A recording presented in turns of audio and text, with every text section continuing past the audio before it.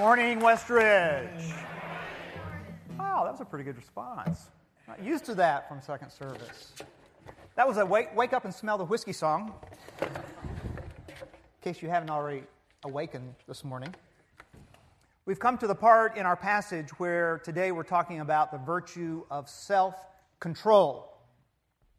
And I think of all the virtues, this probably is most misunderstood in most churches. So that's why I'm going to set you straight today. Okay? This issue of control. Some people are control freaks. Any of you here? You know who you are. Yeah, thank you for being honest. I don't know if you ever had times in your life when you felt out of control. When I think of that, I think of the last time I went snow skiing. And I'll tell you why it was the last time. I like this idea of snow skiing. I like the clothes. I like the thing in the lodge afterwards. It's kind of cool. But I got started late in life, and I just never could get the hang of it for some reason. I don't know why. I mean, being, a world-class athlete like I am, you'd think it'd come easy. But this last time I went snow skiing, I'm going down the side of the hill, and I just lost control. I didn't know where, and there was a little man up ahead, down the slope. And so I just started screaming at him, I'm out of control! Get, watch out! And ran right over the top of him. I thought, I got to quit this. But that's what happens usually when you're out of control, isn't it? Someone get hurt. Maybe you've had times like that. Maybe you felt as out of control as Jay Cutler after he throws his fourth interception in the first quarter. That's coming up. It's right around the corner. Maybe you have felt as out of control as Mariah Carey in an Amish settlement. Yeah. Try and get that picture out of your head. Or maybe you felt as out of control as Donald Trump giving a speech to the Hair Club for Men. That maybe is even worse picture than the Mariah Carey one. We frequently want to know who's in control. And we may even label other people as controlling. And at times when we feel like Major Tom, we want to call ground control. Some people practice birth control. Others, not so much. But most of us still struggle with this most difficult kind of control, self-control. And any conversation about a better you is going to involve self-control. Here's what the Bible says about the subject. I want to redirect you to a 2 Timothy passage. It goes like this. For God did not give us a spirit of timidity, but a spirit of power, of love, and of self-discipline or self-control. Now, I happen to think there's a lot of confusion about the distinction between self-control and allowing God to be in control. So which is it? Am I in control or is God in control? If God's in control, why am I told that self-control is a virtue? If the Bible encourages us to be Spirit-led, how is it that self-control is still a value? And this is where the confusion enters in. And I see a lot of what I would call false spirituality in the American church today. It's a spirituality that sits back, procrastinates, is lazy, then blames God or other people for the ensuing misfortunes. This kind of spirituality is more magical thinking than it is spirituality. This magical thinking, bathed in artificial Christianese language, views the Bible as a magic charm and God as a genie in a bottle waiting for us to hit upon the right incantation before He does our bidding. It's true, God is sovereign. And the everyday definition for non-theologians for the sovereignty of God is He does what He wants to do when He wants to do it. For example, I suppose if God wants to rain down gold on your front porch to increase your wealth, He can do that. But until the coins start hitting the ground, I suggest you get up and go to work every morning. The fact is, God grants us responsibility for our life.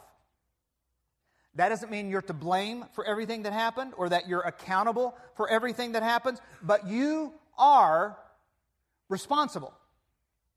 Now, you might think about the things that happened to you in your childhood, the most vulnerable time in your life and say, surely I'm not responsible for that. Today, as an adult, you are.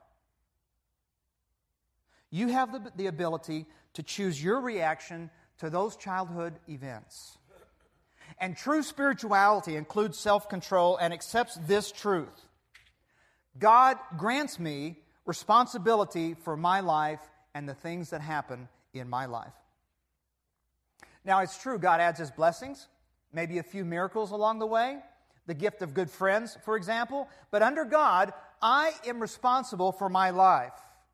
And above all, I am not a victim. Now, I don't want to get off on a rant here, unless you encourage me to. Okay, thanks. I just wanted one person to encourage me, and that's what I got, so that's all I need. This is not a democracy here. Much of American Christianity likes to pretend that they are victims in what they call secular culture. Culture doesn't hate you because you're a Christian, because to hate someone, you have to take them seriously. And most of culture does not take the American church seriously. What the world has for American Christianity is contempt, when on that rare occasion they think about us at all. Those who practice self-control, that's the end of the rant. Those who practice self-control stop saying, why are they doing this to me? And start saying, why am I doing this to myself? That holds true for any relational problem you're currently having. Your job, your marriage, your physical, intellectual, spiritual condition. Your difficulties are not the fault of climate change, organized religion, your in-laws, or the Cubs' ability to disappoint you every year for over a century. I'm just trying to help you get ready. That's all I'm trying to do. I'm just trying to help you get ready. I am responsible. Now let me give you a very concrete illustration of the way this works. Take a look around you here this morning. That would require some of you waking up before you did that. But, I mean, this beautiful building that we're in, the fact that you're here, the fact that you're able to enjoy this Sunday morning experience, with the exception of my gig. How'd this all happen? How'd this come to be? Did this building just drop down out of heaven and seats popped up out of the ground and you magically appeared in them? No, it started with a vision that God gave the pastors and a handful of people. If that vision had not been present, this church would not be here. And so what was God's part? His part was to provide the vision to the right people at the right time. What's the job of those who receive the vision? To listen, to practice self-control, to bring the vision to life. And so years ago, people, some of whom you'll never know, and some of whom are still here, by the way, had a God-given vision. They listened, they practiced self-control, they took responsibility to make that vision come true. They planned, they strategized, they were financially generous, they worked long hours with little thanks and no guarantees. Those are all spiritual things. And so today, this church is God's gift to us. But years ago, there were people listening to a vision, practicing self-control, accepting responsibility. Self-control is about deciding for ourselves the direction we want our story to take. It's about writing the kind of story we think we're meant to write, not the story someone else wants us to write. Self-control people write their own stories. They conceive their own plot. And they decide when it's time to wrap up a chapter and begin a new one. If we have self-control, we don't tailor our stories to fit someone else's plot. We don't write our stories to fit the script dictated by others. Now, it is true that there is much in our life over which we had no control. Right? The genetic blueprint passed down to us, didn't get to call that. The environment in which we were raised, we didn't get to decide that. And so there were things over which we did not have a say, and as a result, there are some limits for us. And I'll just be candid with you and tell you that at this point in my life, my 2 early dreams will likely not come true. With a surgically repaired Achilles tendon and a 2-inch vertical leap, I'll probably not be a professional basketball player in the NBA. Although as I look at the Bulls lineup this year, I think there's a shot. I mean, really, come on, really, D-Wade? So it's also doubtful that I'll ever be the front man for a rock and roll band. Though with the new generation of geezer rock shows, I'm holding out hope there even. You don't always get what you want, but, sometimes you get what you need.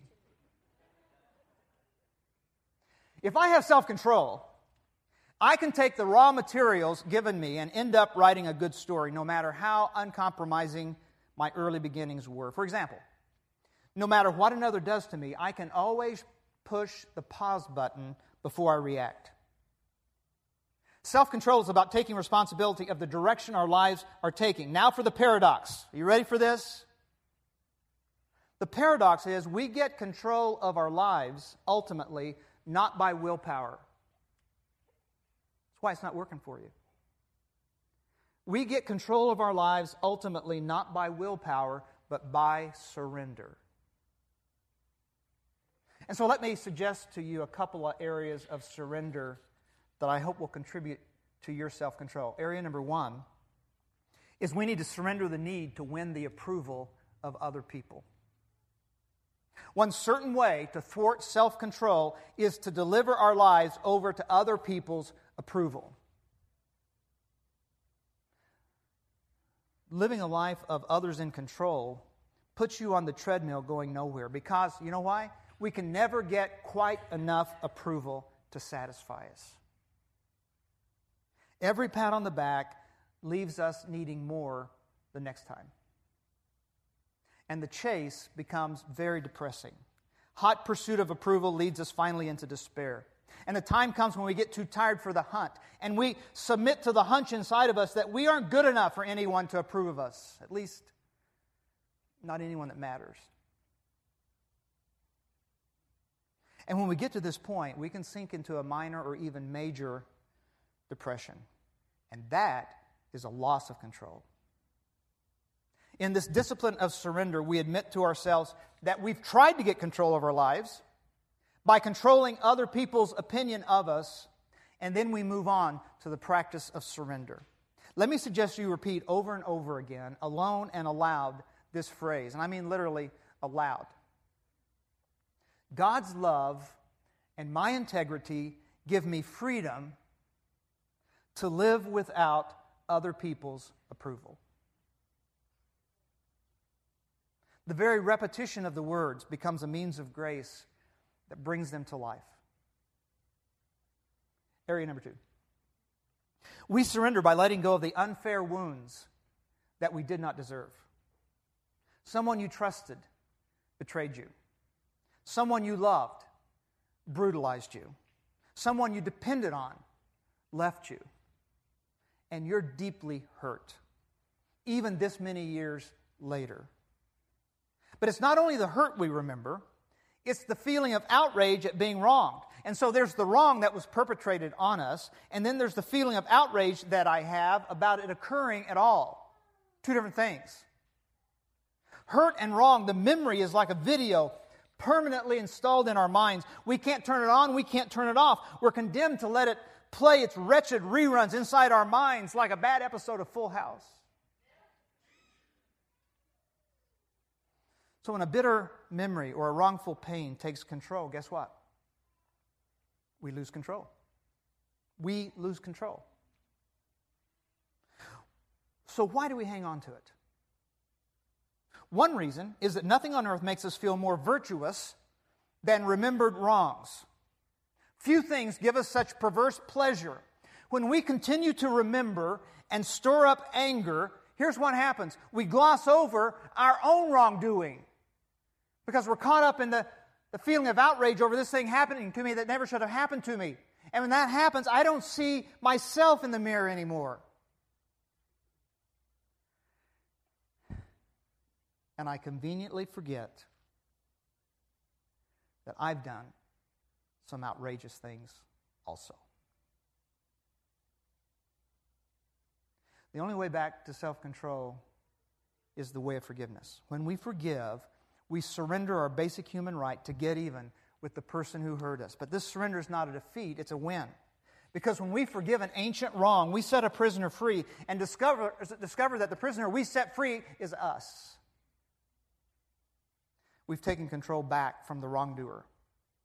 When we forgive, we dance again to the melody of healing. And when we forgive, we reclaim control of our lives from the slavery of a hurting memory. God can forgive wholesale. We have to do it retail. We forgive in increments. It's more like reinvesting small dividends each month than it is hitting a big payday. It just doesn't happen all at once. It's ongoing and never ending. But forgiveness, like anything else, does get easier with practice. This I am certain of. You can never have self-control until you forgive. One last quick point. There's a big difference between self-determination and self-control, what the Bible talks about self-control. Self-determination is gritting your teeth, putting your head down, and running head first through any barrier you see. Come hell or high water, I'm going to make this happen. Any of you ever tried to do that when you come up against an obstacle? I've tried it more times than I care to remember, and every time it results in bad teeth and a headache. Self-control is about regaining the control that God has given you, that He intends for you to have under His guidance. Self-control contributes to a better you. There was a famous test in the 1960s called the marshmallow test. And it was conducted by psychologists at Stanford University. The psychologists tested 4-year-old children for self-control. The children were each given a marshmallow, and they were told, you can eat this anytime you want. And then they were told, but if you waited just 15 minutes, we'll give you another marshmallow. You can probably guess what happened if you've ever been around a 4-year-old. The majority gobbled up the marshmallow right away. But a few, about a third, waited, and they won the prize of a second marshmallow. Now here's what's interesting. They followed these 4-year-olds throughout their life, longitudinal study. And follow-up studies showed that the results correlated well with success levels later in life. Reviews concluded that self-control is correlated with various positive life outcomes. Now, while the test measured a degree of self-control, it didn't explain how to get it. Does better education or nutrition or technology give us self-control? Those are all good things, and those have all improved. But would anyone say in this political year of 2016 that our ability to live self-controlled lives has increased? The only way we can live with awareness and transparency and self-control is to ask God and to believe God that He gives us a spirit of power, of love, of self-control. We can't control the world, but we can control how we think about it. Maybe right now, you're deciding whether to hang on to a past wound or to let it go. You're deciding whether you'd better lash out or chill out. You're trying to decide to follow God's vision for your life or someone else's expectation for your life. I don't know what the marshmallow is for you. But this much I do know. It's juicy. And you'd like nothing more than a sugary, gelatinous morsel. And you want it now. Please, right now. Revenge now. Approval now. Justice now. I want all the accounts settled and I want it now. I'm not going to wait 15 minutes. You can pick up that marshmallow of blame and say it's someone else's fault. You want to pick up the marshmallow of others' approval and you're willing to compromise anything in your life to get it. Because after all, it'd be so tasty to ingest the marshmallow of unfair wrongs perpetrated against me. The spirit of self-control that God gives says, there's a better you. You're not a victim. There's a better you. One that can wait. One that can walk away. One that can let it go. One that can put it down. One that can take responsibility. Tell yourself this week, I don't have to eat that marshmallow.